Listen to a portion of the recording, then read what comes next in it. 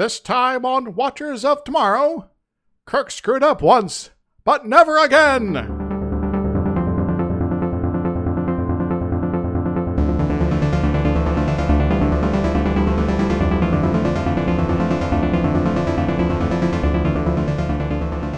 Hello everyone, my name is Gavin. Welcome to Watchers of Tomorrow, the sci-fi critique something or other show. I am joined as always by my friend and co-host Dr. Isaac. Hi! And this week we watched Star Trek Original Series episode Obsession. Yes, and this one's not by Animotion. Not everyone knows. I was surprised. I was talking to someone who doesn't know that song. I had to pull it up for them. Like, what is this 80s thing you are forcing me to watch? But it's so glorious. It's so 80s. I just had it stuck in my head all freaking week, and I hate it, and it's... Maybe I'll have to throw some other 80s alternatives at you that are a little bit more easier on the brain. Yeah, it's so repetitive. This episode was written by Art Wallace, who also wrote for the contemporary show Dark Shadows. Is that the one with the vampire? Yes, it's like I believe it's like a vampire soap opera. And then they tried to reboot it with a movie more recently, and people were like, eh. Yeah, I wasn't familiar with that, so I didn't get very excited about the movie and never saw either of them. So there we go. So yeah. I believe he also wrote another episode of Star Trek. I think so, though I didn't find it in my... Oh, Assignment Earth. Yes. He wrote Assignment Earth, the failed spin-off. Yep. But we'll get to that when we get to that. So I think he was like one of a couple writers on that one. So we only have one particular guest star on this episode. We do have a ensign named Rizzo, which I enjoyed because I am more familiar with the Muppets than I am the Star Treks. So are we going to have another Muppet in this episode? Man, not so lucky. I didn't know Rizzo the Rat was in Star Trek. But they are not in the episode for as long, so the only notable guest star this week is Stephen Brooks, playing Ensign G something. Garovic? Yeah. I kept trying to write Garrick in my notes, but that would just be confusing. That would have been a much better episode. You know, Doctor, if this whole cloud business was, well, not so spooky, perhaps we should just, I don't know, put the captain in some sort of holding cell for a while? What do you think about that? Maybe we should do it anyway. But the actor here, Mr. Brooks, he's been in a bunch of random things, like the FBI. Yeah, apparently it was a major character in a show called The FBI. Yep. Something a couple other guest stars have been in too, and it's like, I have never heard of this show before, except for when we started doing this, so... I guess it was a big deal, but it's not one that stuck around. Yeah, it's like, you know, not like a single season sort of show either. It's like lasted for a few years, and there's like 60-some episodes at least. I just love how this era of television, like, shows are new enough they don't have to worry too much about repeat names.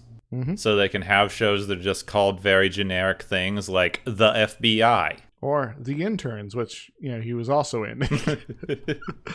Or The Invaders, which he was also in.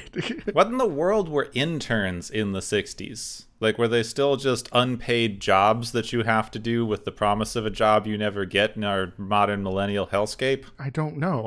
I'm guessing so. It was more, you know, people's like, oh, this is just part of the thing, and then we'll just hire you on after a year or two, and then you'll get paid big bucks or something like that. But maybe they actually did it? Yeah, and maybe they actually still did it then. Maybe that there wasn't just a way to get free labor and not have to pay health insurance. You know, before the businesses figured out, oh, we can actually double exploit these people. Oh, yeah. Brooks was also in another The show, The Manhunter. I've heard of that one. So that was in the mid-70s. Apparently, like a random guest stars. Anywho, all right, we spent way too long talking about him, but there's not a lot in this episode. So yeah, it's an episode that's mostly about the characters interacting, not necessarily big ideas. So. It's fairly action-focused. It's an enjoyable one, and it stays very laser-focused on what it's doing. Yes. There's not a lot of else happening in this episode. So we should probably get into it, or is there anything else we need to No, let us just jump right in here. We're going to jump? We open with Kirk, Spock, and some random crew members conducting a mineral survey of a planet with deposits of tritanium, which I always thought was an alloy. Apparently it's a rock. It's a big, heavy rock. It is 20 times harder than diamonds. We need to be, like, everyone is so freaking infatuated with diamonds. Like, it's always, people go like, oh my god, harder than diamonds. Cool. That means we got another thing we can use that's of that sort of ridiculous strength then. Okay. Yeah, but like that's not very useful. Like they keep talking about like a metal. Like diamonds are very bad for building things. They're good for grinding things. Yep. You can't build stuff out of diamonds. They're too brittle. Sort of crazy stresses here and there, and then suddenly, we got, it's falling under its own weight, breaking itself. Oh god. They're getting ready to leave the planet after their miraculous rock that they broke off a tiny, tiny chunk of with a phaser. Also, this rock, he hits it, and it makes a clunky styrofoam noise. He goes, solid. Ignore the sound you just heard. Solid. Ignore this hollow styrofoam. Thum. They're preparing to leave when Kirk smells something. Something I've not smelt since. Find the rebels alive. Put the thing on the Millennium Falcon. There's also a little bit of a thing with this little smoke thing going on. But yeah, you see these little wisps of smoke. It's actually kind of neat. They show the smoke moving around. They'll like show the smoke kind of pouring over a rock, and then they'll play it in reverse like it's running away. Yep. I did kind of like that. Apparently, they're all smelling the odor of honey, and this freaks Kirk out, and he orders his men to look around for a gaseous cloud to scan for some sort of weird unknown element that's not particularly important, and to shoot the thing immediately on sight. Look out for dicrotonium, and if you get attacked by bees, I apologize. This confuses everybody. And it also doesn't work because it attacks some crew members who die, and one who's named Rizzo winds up in critical condition. Oh no, not Rizzo!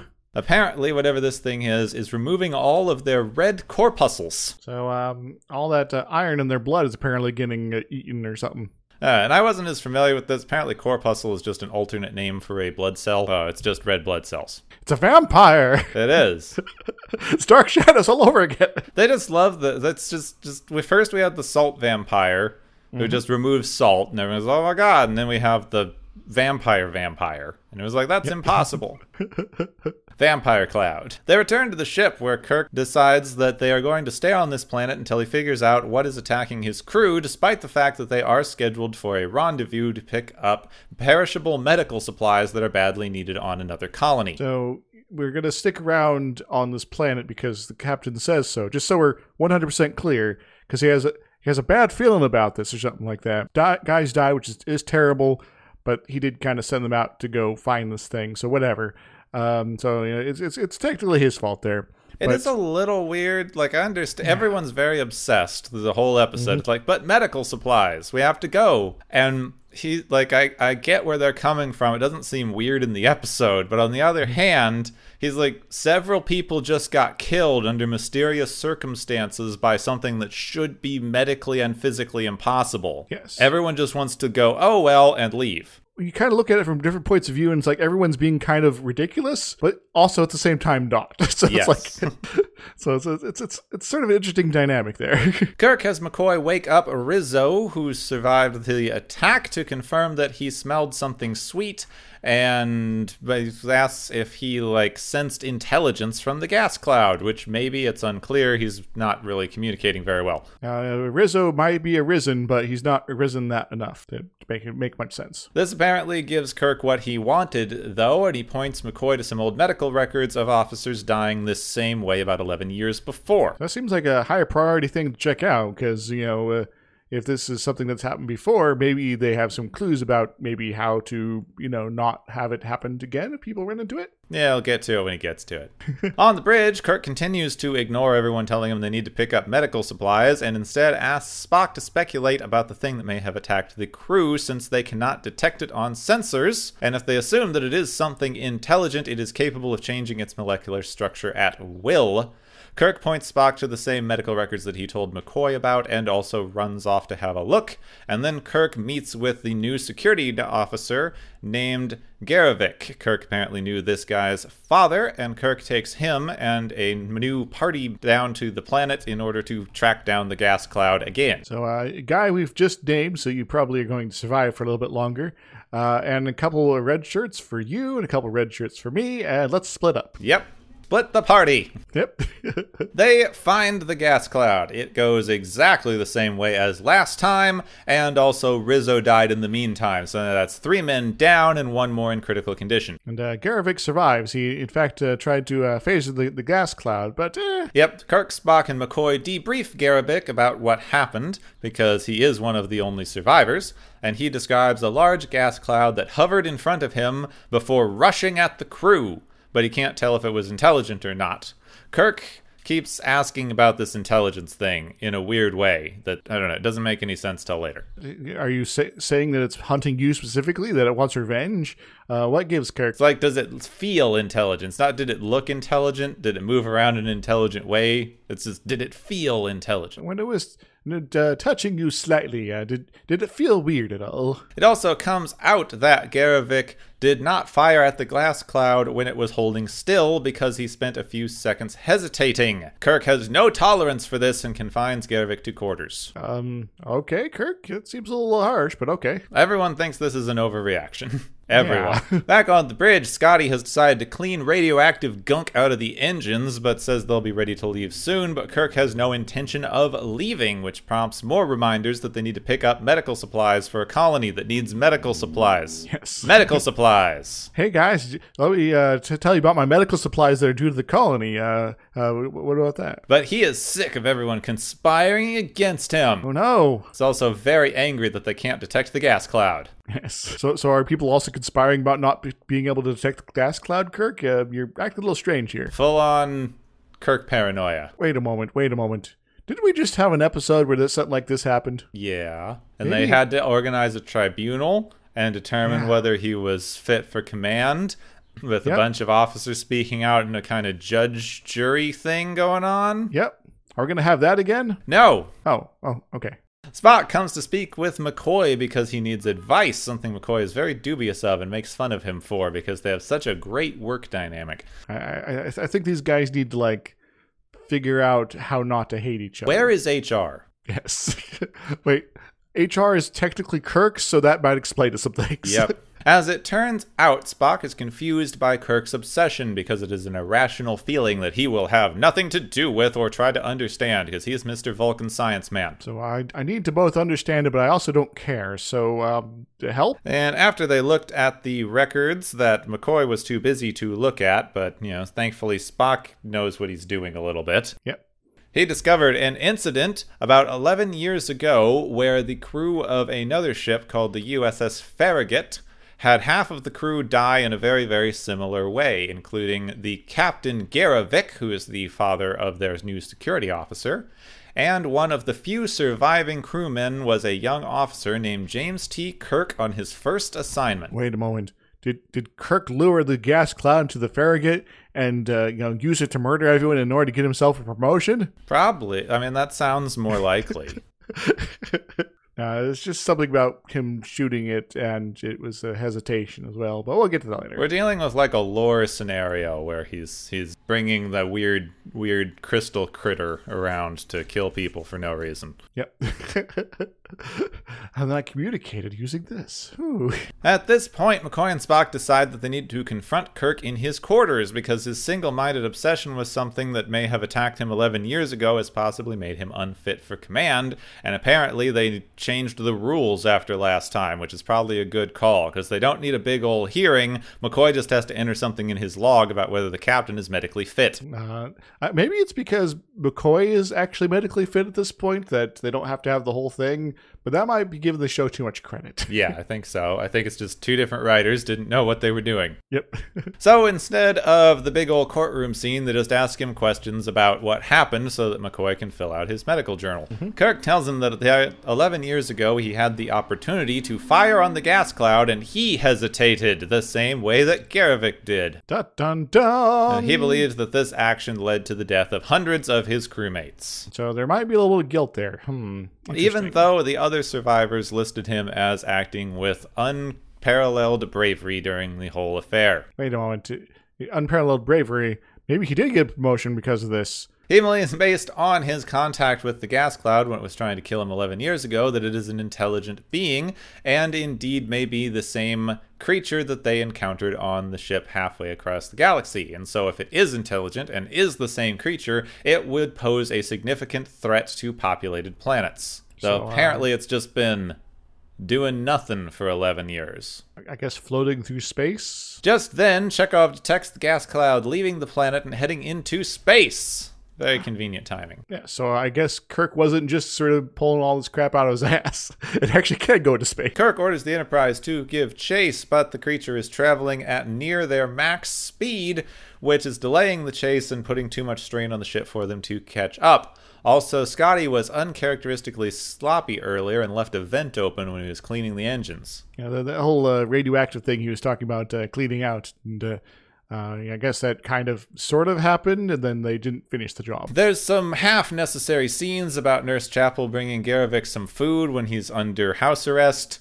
She tricks him into eating the food with a made-up doctor threat, and he gets upset because he blames himself for hesitating and not killing the creature. Then later when he's eating, he gets mad, throws his plate cover at the wall, and breaks something next to a vent. The little switch, I guess, is the thing that controls the air conditioning, I guess? Yeah, he breaks his air conditioner. Dang it, Garvik.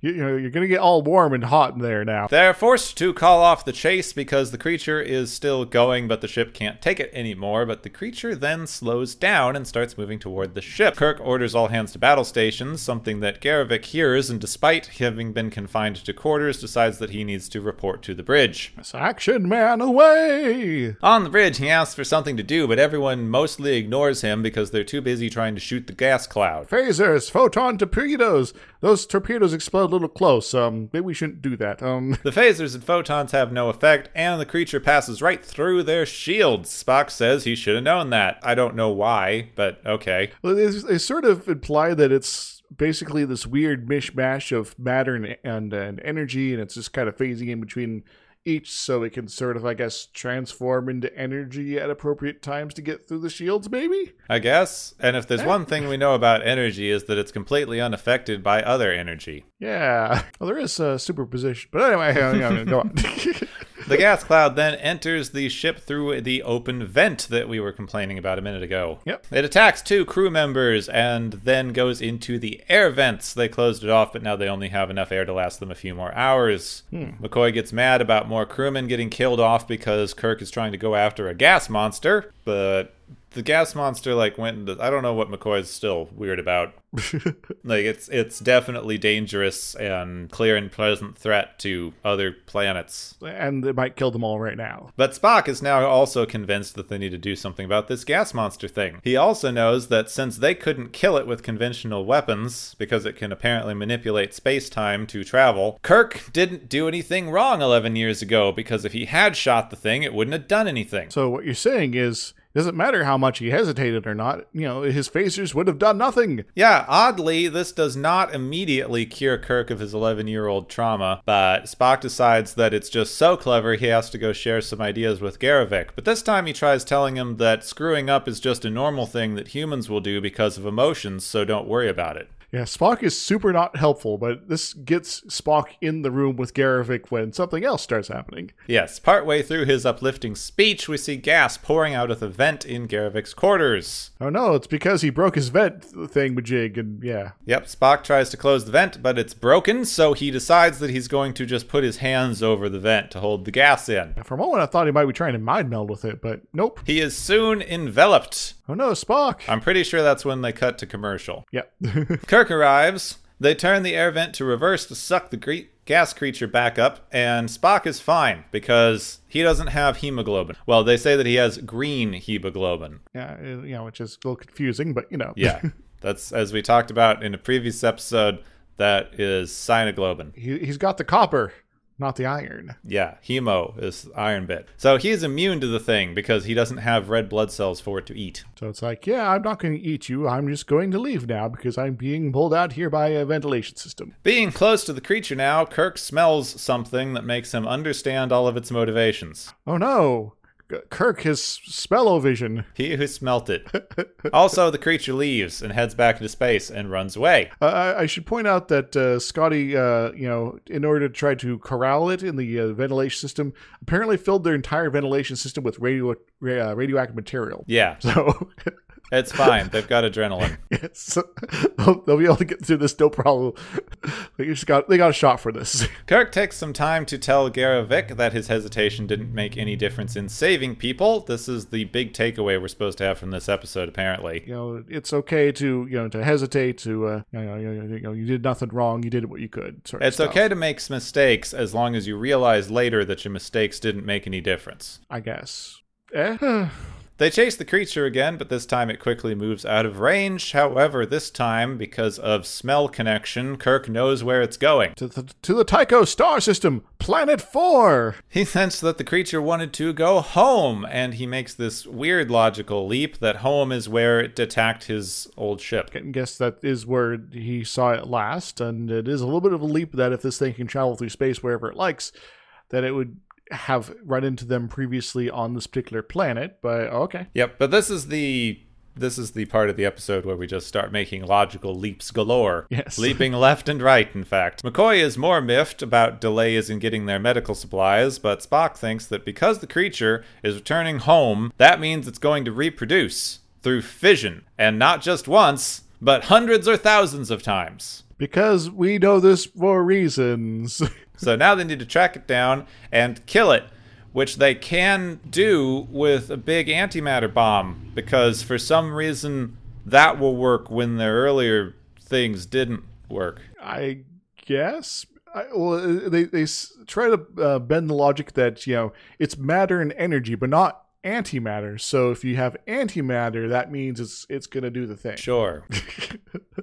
That's not how antimatter works. They plan to take a large antimatter bomb to the planet and bait it with their medical supplies of hemoglobin that they have on board and blow up half the planet's atmosphere, which will make it difficult to transport out and put the ship in danger. But, Yeah, that happens all the time, so, they're used to it. Despite Spock being immune to the creature, Kirk decides that he and Garrovick should go down. So, both people with some, post-traumatic stress disorder going on with this creature here are going to be put right into it to face their fear, I guess? Yeah, I guess. That's fun. Though I guess Garrovick wouldn't have post-traumatic stress yet, because this happened 2 hours ago. Preemptive. They beam down carrying a big blue bomb. It's pretty pretty. They kind of pick it up and move it away from where they beam down for reasons. They have a brief aside about how this should be the most powerful man ever becomes, this big old bomb. Because power is only as far as, power in the very literal,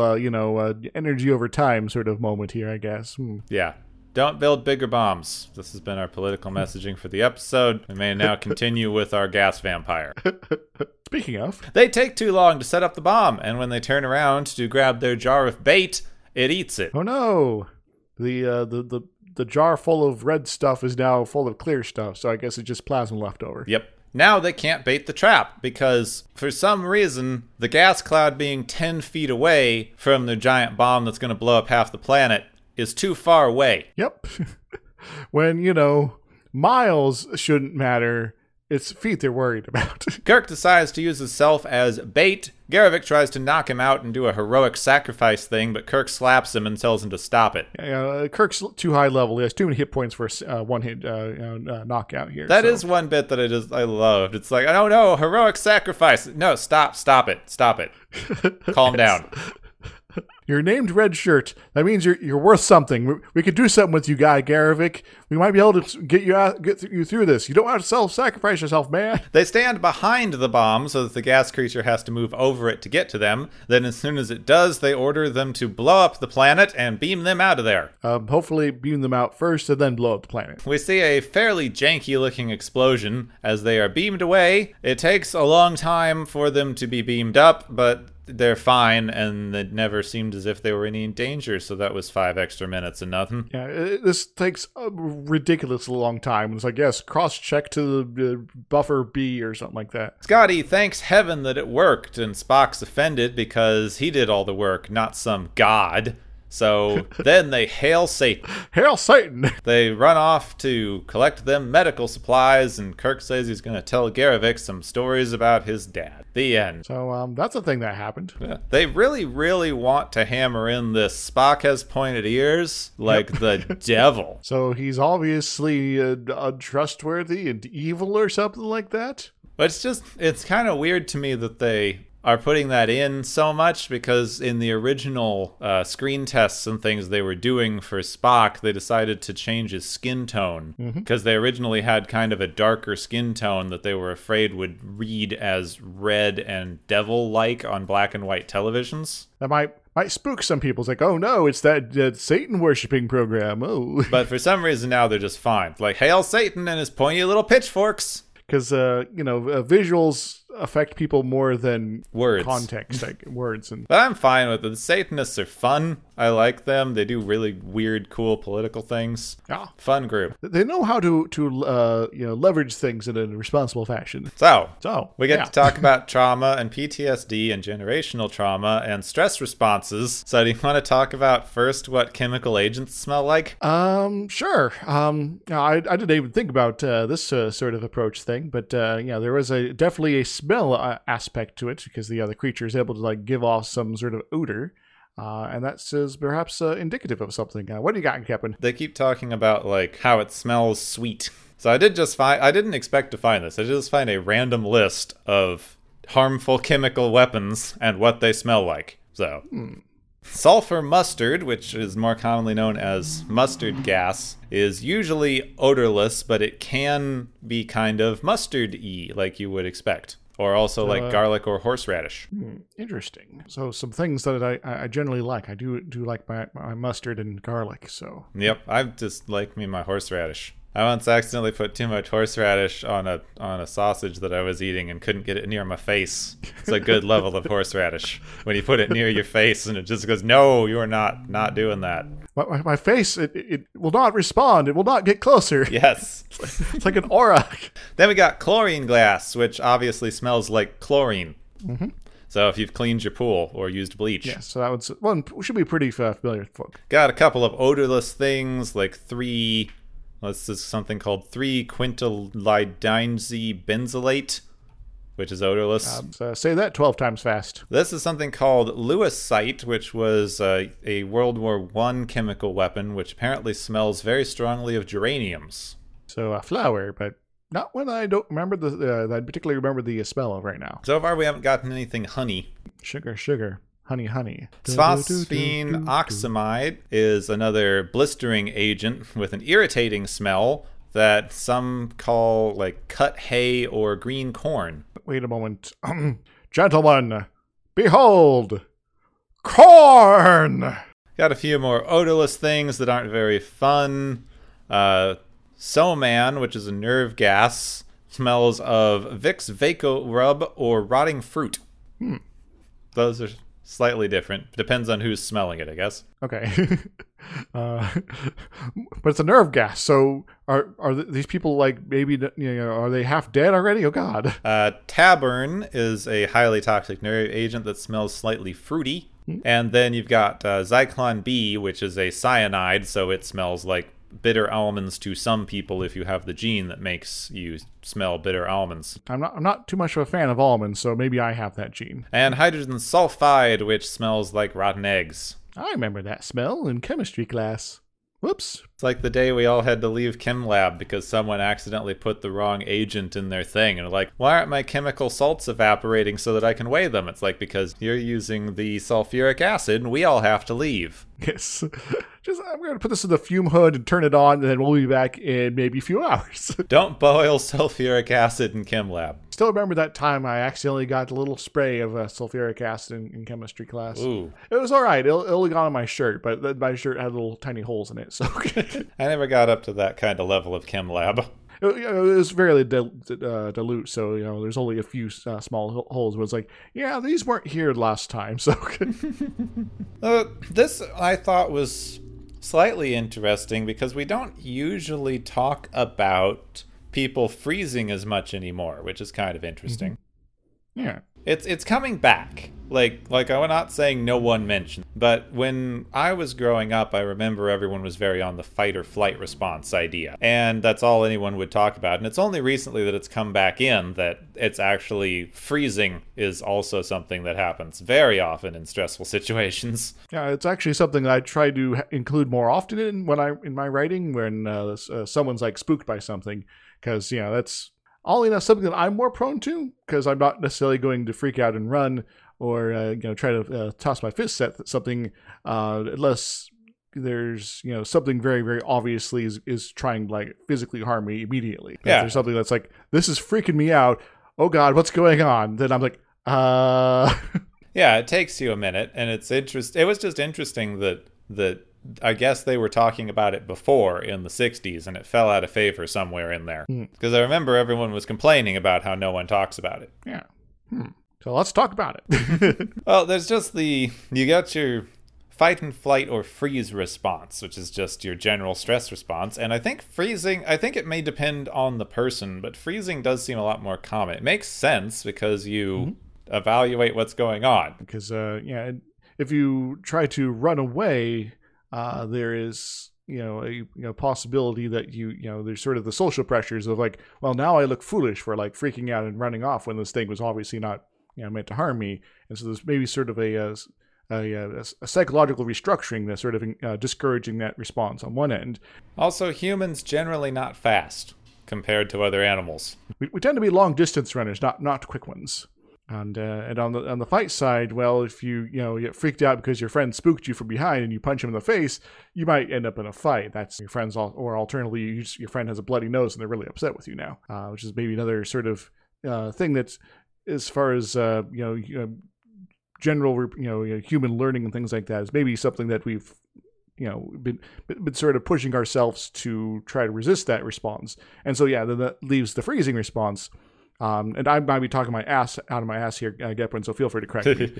So it's sort of a elimination of the other possibilities as the number one go-to, though they might still be primary in some people. I think it mainly depends, and it's not exactly something we know for sure. Like the whole fight and flight response thing is just a very neurochemical way of talking about your brain and how it gets flooded with adrenaline and such like when you're startled. I do remember seeing this thing a year or so ago where they were talking about stress responses, and the people who do react quickly in unlikely and stressful situations tend to be people who already are freaked out. Like you have already gone through something, or maybe you have some traumatic history and you're just generally freaked out in situations, so you're basically already on edge, so you don't need to take the minute to get into that state. I guess there's even an example with me specifically that's sort of a situational sort of version of that, where when I was growing up, I was a little paranoid of drowning.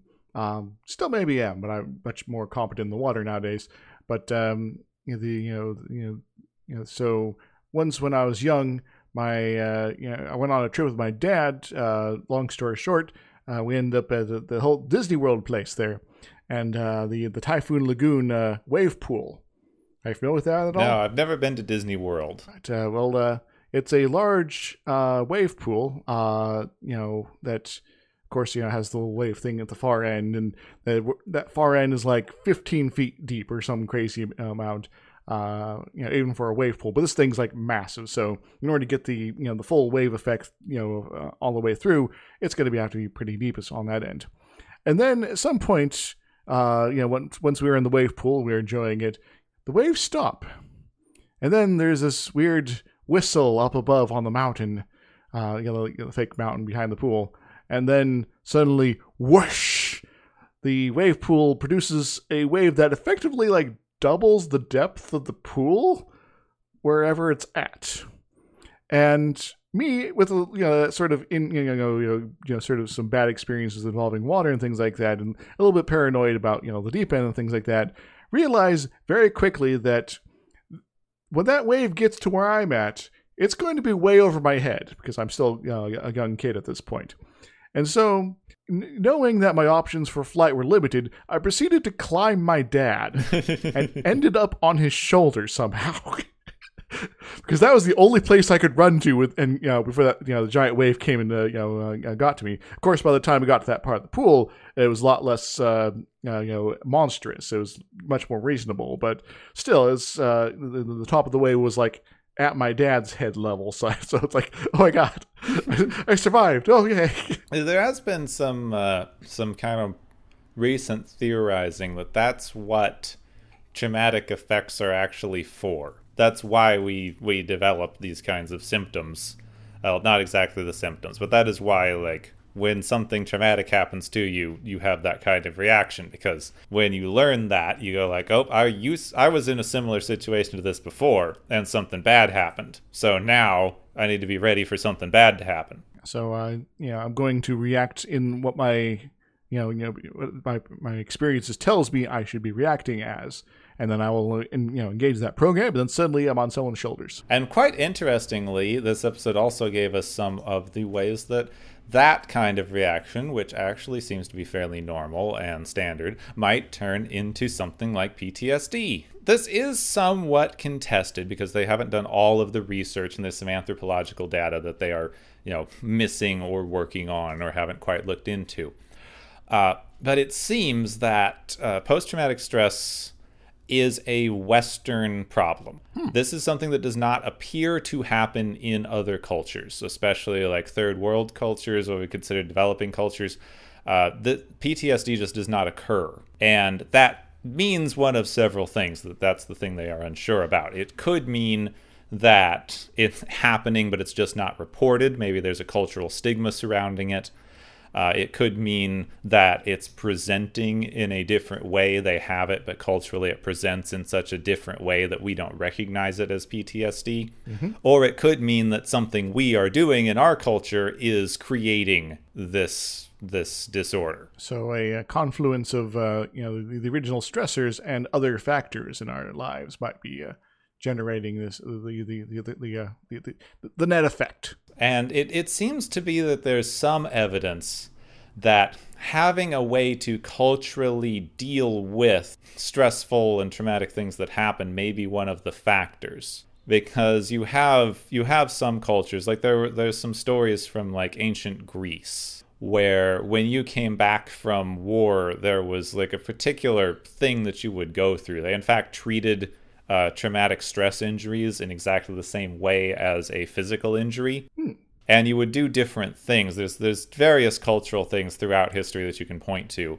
But you have this sort of kind of ritual that you go through when you come back from something like a military campaign. That is like you went through something horrible, and now you're going through this ritual, whatever it happens to be for your culture.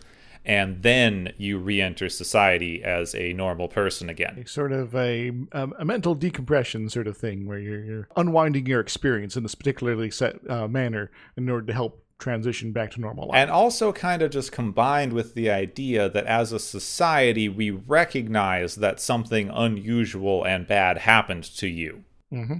And you need time to deal with it. If you look at how we handle this in our culture now, you're supposed to come back from being a deployed soldier and just, have a video of your dog missing you posted on the internet and then be fine. And everything's good. And, we thank you for your service, and we'll say that a bazillion times for you, and then that's all you need, right? And I thought that this episode was interesting showing that side of things, because you get into a couple things with Kirk's situation that I'll get into, but what they were doing with Garrovick when he hesitated and he felt bad, and Kirk blamed him for it, and instead of them talking about it in any way, or being like, that was bad, and, maybe you should work on your training or something, but, it happens.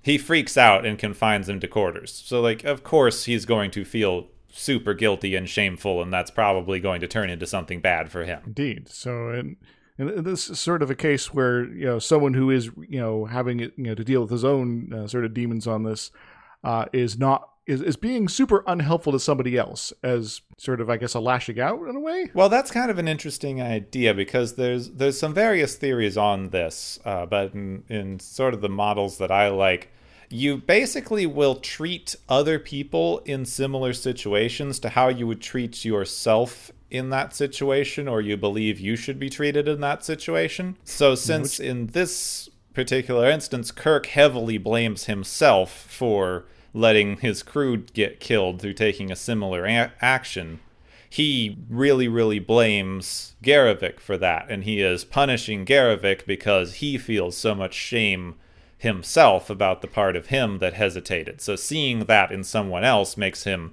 treat them in the same way that he's treating that part of himself. Exactly. So, maybe it's time that Kirk sort of started to work on this himself then. A little bit, yeah. Yeah. Which is also an interesting one on the trying to prove that it didn't matter. And that shouldn't be necessary. No. Because, stuff happens in stressful situations, and sometimes we do make mistakes. Well, there's a thing that I was watching recently. There was this little video. It was just talking about something with validating children's feelings. But it basically was doing that. Like, if someone comes up and says, oh, I made this mistake and I feel like it had a negative consequence. If you just go, oh no, it's fine, all you're doing is saying the way you feel about this situation is incorrect. Yeah, I'm trying to disprove what you're feeling emotionally, as opposed to confronting that emotion directly. Yeah, you can't talk about the emotion if you talk about it logically and just go, well, if you actually look at it logically, you didn't really make this mistake that you feel like you made. Which all you're doing is discounting the way someone feels about a situation, not giving them a way to work through it. Which we'll get to the bit with Spock and Garrovick there, and Spock is trying to basically make an even worse version of all this when he comes to his quarters there. It's like, Spock, just shut up and go away. Well, weirdly, so if he hadn't been doing it weird and logically, that probably would have been a better approach. Because he didn't come in and go, actually, you couldn't have hurt the thing even if you did shoot it, so it doesn't matter. He is going like, everyone freezes up. This is like a normal reaction, and it stinks, and you feel bad about it, but it's like not abnormal, and it's something that you can deal with. Spock still has to sort of like, oh yeah, this is a normal human thing, so don't feel bad about it. Yeah, well, Spock's being all logical. It's like, I don't get it. This is just a normal thing. Why do you feel bad, you weird human? Yeah. That's pretty unhelpful. You probably shouldn't let Mr. Logic try to talk to people about traumatic incidents. So, So some people pride themselves in trying to be Mr. Logic, and you should maybe recognize more often than when you're not going to be helpful when you try to do that sort of thing with people. But you can't logic away emotions. Exactly. You're going to wind up suppressing them, which is bad. It doesn't work very well. I understand that this is I do this sometimes too. It's something I'm trying to work on. But if you have an emotion that you feel uncomfortable about and you just try to push it away, that usually just makes them try harder. I feel like I have something more to say, but I'm not sure what it would be quite yet. So this episode is weirdly light on substance. It sort of touches upon these things, and it does them better than most Star Trek probably does at this era. But it is, still fairly light as far as other stuff going. Yeah, I did think it was interesting watching through Next Generation again recently, how much they bring in that they have a therapist on board. Yeah. And it's a very interesting kind of, I guess it's the kind of therapy that they had during that time, which was a little sweet spot in there. Because they always deal with this kind of stuff. They have a whole episode about someone's husband had died and they're trying to deal with it. And like the entire episode is just this person coming back to the counselor over and over and like very slowly working through the fact that something horrible happened to them. And, it's something that it's, in order to heal, there is a certain amount of, I'm trying to avoid the term emotional labor, but there is a bit of work you have to sort of put into it that can be very painful and is very much helped by having someone there you can actually sort of converse with, even if it's just sort of bouncing ideas and thoughts off of that maybe even are completely unrelated. But, it gets a little complicated. And I don't want to speak directly to too much of it because I do feel like it's somewhat individualized and it's very complicated to get into in 10 minutes of episode. But yes. But the weird thing, I guess, with this, I guess not weird, but it kind of just highlights one of the problems that I have with the way they present Kirk in these shows. It's like Kirk is your mildly abusive 50s dad, and you're supposed to look up to him for that and go, "Oh, good job, abusive 50s dad." Because he sent someone to their room for making a mistake that he felt bad that he made one time. Yeah, it's... I learned it from you, Dad. But yeah, this is sort of how, this is supposed to be how things work here, and we're going to be, strong and, and sharp-jawed here, and you are going to live up to the standards I could not live up to, or else. Yeah. And I just love that he literally sent someone to their room. Yep.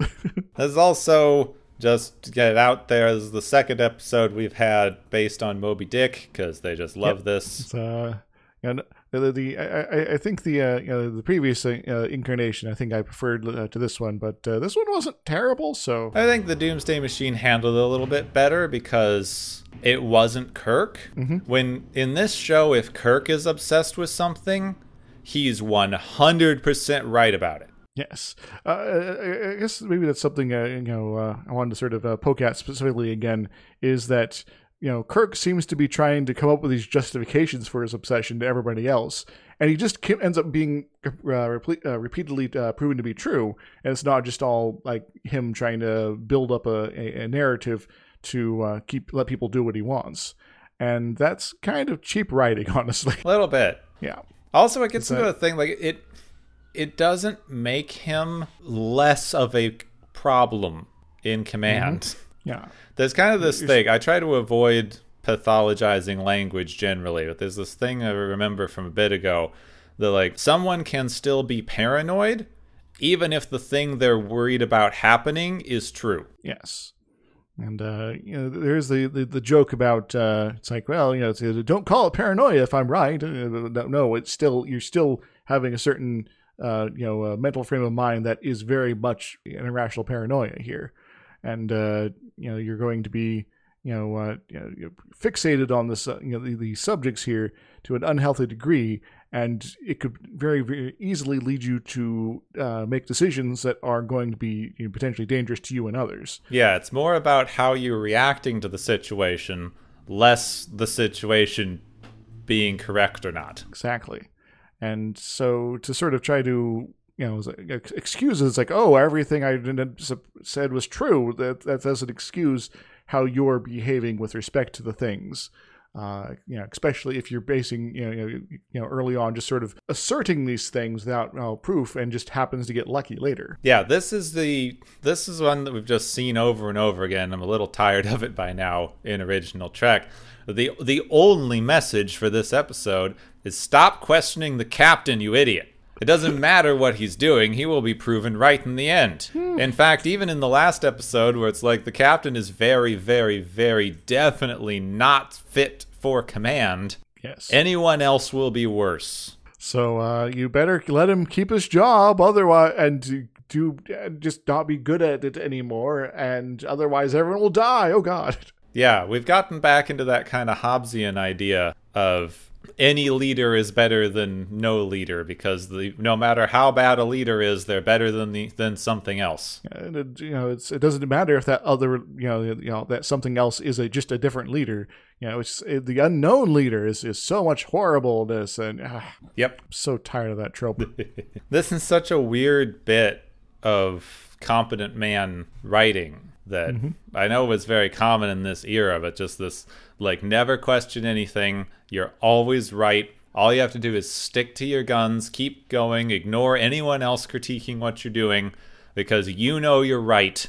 And that's all that matters, because you are right. And so my own writing, I try to invoke the trope in order to sort of poke these exact holes into it, that this person was actually very wrong, and they kind of screwed up, and they got their assumptions about the situation were completely wrong, and that actually has consequences.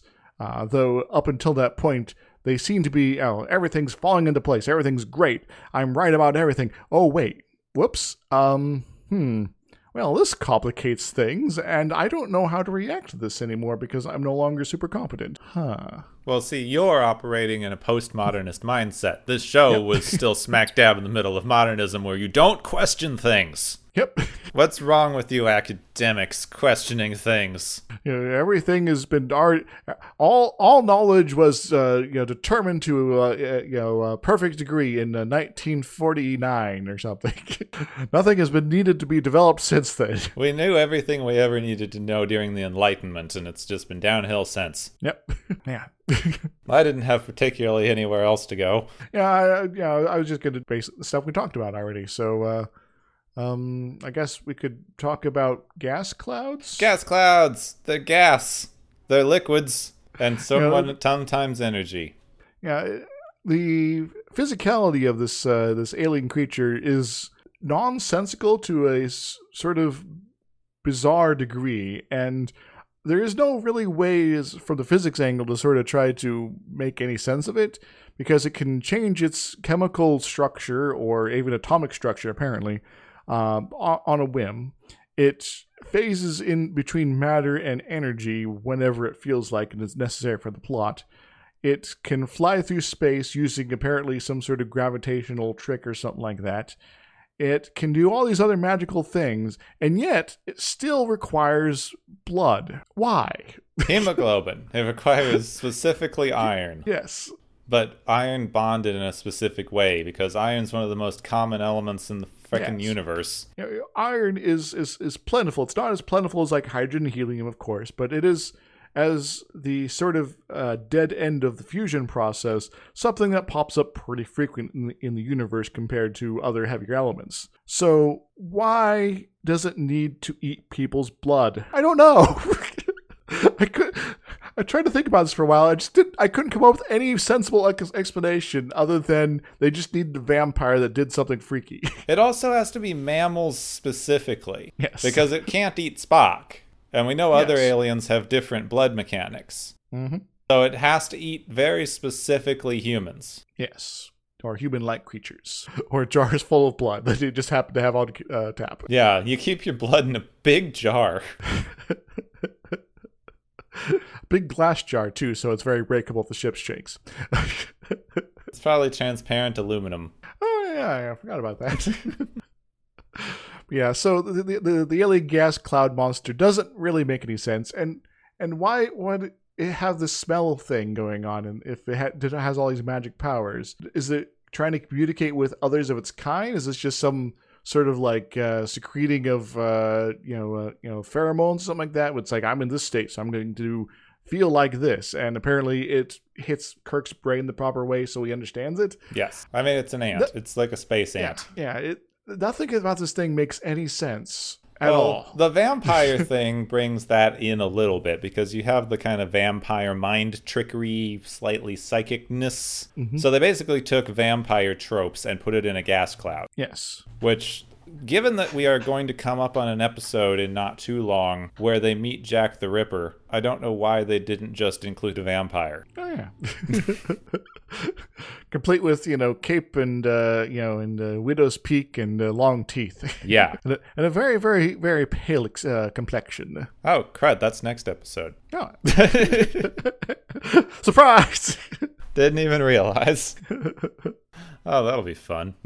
But before we talk about next episode, it's time for the Galaxy's favorite game show.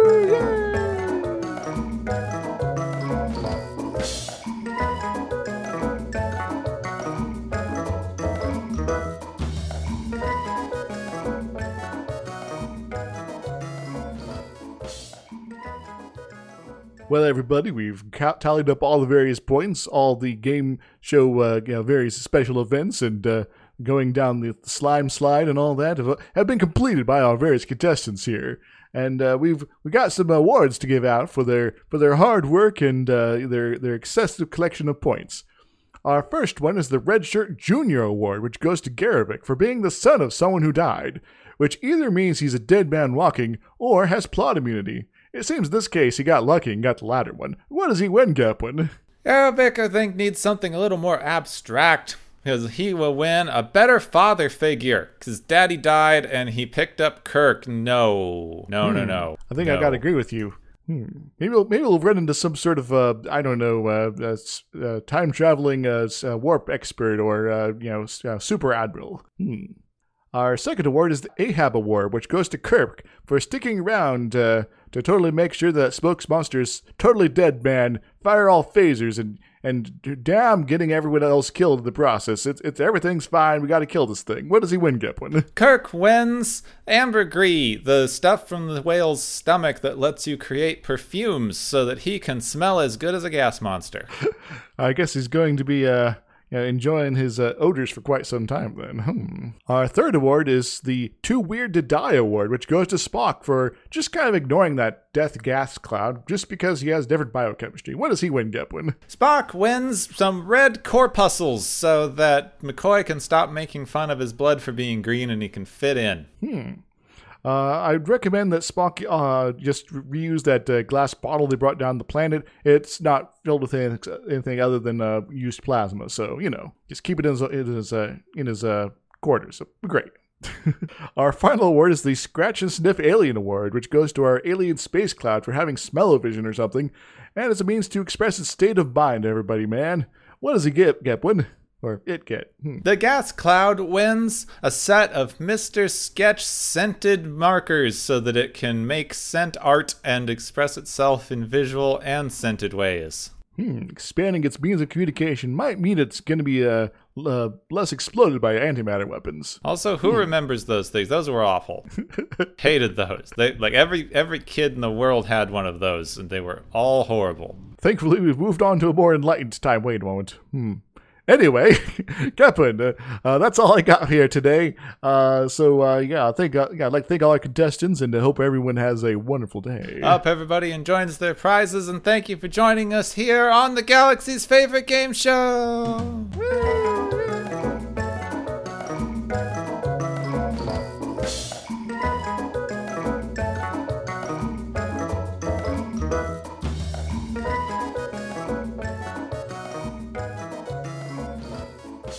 As we already spoiled a little, next episode is called Wolf in the Fold. Yes. It's puppies. There's going to be puppies, isn't there? Yeah, puppies. Doggos. Forest doggos. Better known as the malevolent entity known as Jack the Ripper. Dun, dun, dun. Yeah, I've never actually seen this one, but I've heard of it. So a funny thing is, that Jack the Ripper is just kind of one of those things that just, as far as random killer type things that happen throughout history, is one of the ones that's it's kind of weird that it became so famous to me. So, I guess it's just the unsolvedness. Yeah. People like the unsolved serial killer thing, and some of the stuff was I think it was one of the more early, publicized serial killings. We can sell more papers if we have more sensational news, and so the killer strikes again. Yeah, I'm sure we need to do a little bit more research on that, because I'm just going off of some random things I remember from doing research on this for a paper like 10 years ago. And most of my experience with Jack the Ripper is through media, so so you're up ahead on me on this already. So I don't know. Monstrous evil infests Mr. Scott, kills women. Wait, this is terrible. Scotty's the most competent member of the crew. Yeah, how in the world are they going to do anything? Everyone's doomed. Oh God, Scotty's gone crazy. He's killed people. Oh man. Well, I guess we will find out how bad this is when you can join us next week on Watchers of Tomorrow. Next time on Watchers of Tomorrow, Scotty gets away with murder. You have been listening to Watchers of Tomorrow, a podcast on science fiction media. Find and follow Watchers of Tomorrow on Podbean, YouTube, Spotify, iTunes, Google Play, Stitcher, Pocket Cast, Spreader, Digital Podcast, and perhaps many more to come. If you enjoy our podcast, make sure to subscribe for more. And where possible, make sure to rate your experience or leave us a review.